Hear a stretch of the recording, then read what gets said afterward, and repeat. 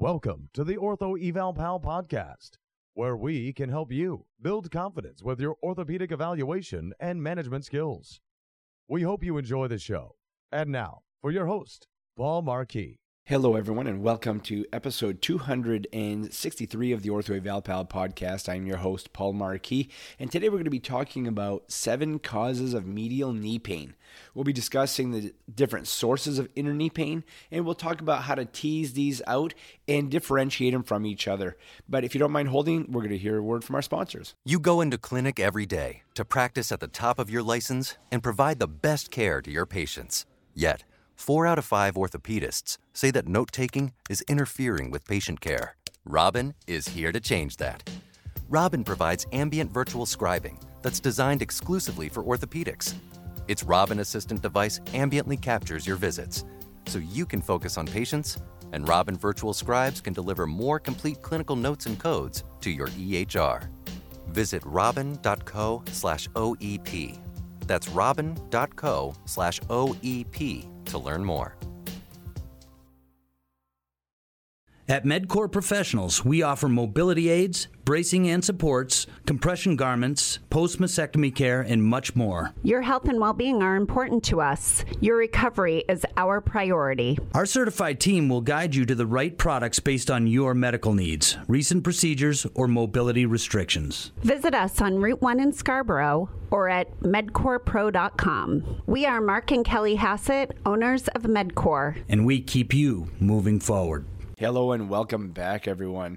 So first thing I'm going to do is apologize for my raspy voice this morning. Just came down with COVID 3 days ago, and it's really not going away very quickly. But nonetheless, the show must go on. And, oftentimes we see patients with medial joint pain in the knee, and it's very common. But some of the most common diagnoses can be tricky to identify. So let us go through a few of these sources and get you more comfortable with the evaluation of the medial knee. I'll also try to throw in as many videos as possible of patients with actual knee dysfunction so that you can see some of these sources, what they look like in a person. So not just have to, visualize it in your head, but you can actually see it. And that'll help you with your evaluation of those patients with medial knee joint pain. So the number one that we're going to be talking about today is knee osteoarthritis, which is probably the most common cause of medial joint line pain. You need to remember that the femoral condyles are not made perfectly symmetrical. That medial femoral condyle is a little bit larger than the lateral one. It bears a little more weight on the tibia. And so when that medial femoral condyle strikes that tibia, over time, that will break down a little bit more. So what happens is not only does that meniscus on the medial side start to break down, but the joint hyaline cartilage starts to break down. And when we start to expose that joint a little bit and that underlying bone, those nerve fibers become irritated, inflamed, and become painful. The other thing that'll happen is that knee will start to go into varus. So that's very common when you see people with medial joint pain. If they have a varus knee, you need to be thinking of osteoarthritis in that knee. Now, the second thing we see quite often is a medial meniscus tear. Usually there's some sort of a mechanism of injury with this. They'll be tender in the medial joint line. There'll be a little joint line fullness. Sometimes you'll see some swelling in that medial joint line. They might have a positive meniscal grind test, a positive McMurray's, and they might have pain with the end range of flexion and extension, depending on what part of that meniscus may be torn on the medial side. So remember that. That is the second most common reason why people have medial joint pain. Now, number 3.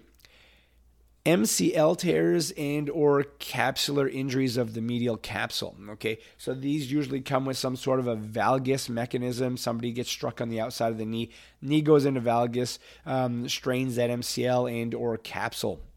They'll be tender along the MCL, not just the joint line. Okay, a lot of people miss this because they'll palpate and that joint line and they'll say, "Oh wow, I think we have a meniscus tear," but they forget to follow the length of the MCL. And so you need to make sure you palpate that MCL. And then you do your valgus stress test, both at 0 and at 30 degrees so that you can identify if this is an MCL and or a capsular injury. So number 4, Pezantserine bursitis or tendinopathy of the sartorius gracilis semitendinosus. Okay, so that exists just medial to the tibial tubercle. Okay, it's inferior to the medial joint line, so it's not right on the joint line, but a lot of people miss this because that hamstring comes across the joint line and attaches to the Pezantserine region. And so make sure that you can resist the hamstrings to see if there's any pain in those knee flexors, and also palpate that bursa and palpate the insertion of the sartorius gracilis and semitendinosus, and make sure that you don't miss that with somebody who has medial knee pain. Now, number 5, this is something that I see quite often just because we see a lot of neurological injuries in our clinic, but an L4 nerve root compression. So anytime somebody has neural tension at the L4 nerve root, they can develop some pain, and usually referred pain, to the medial aspect of the knee.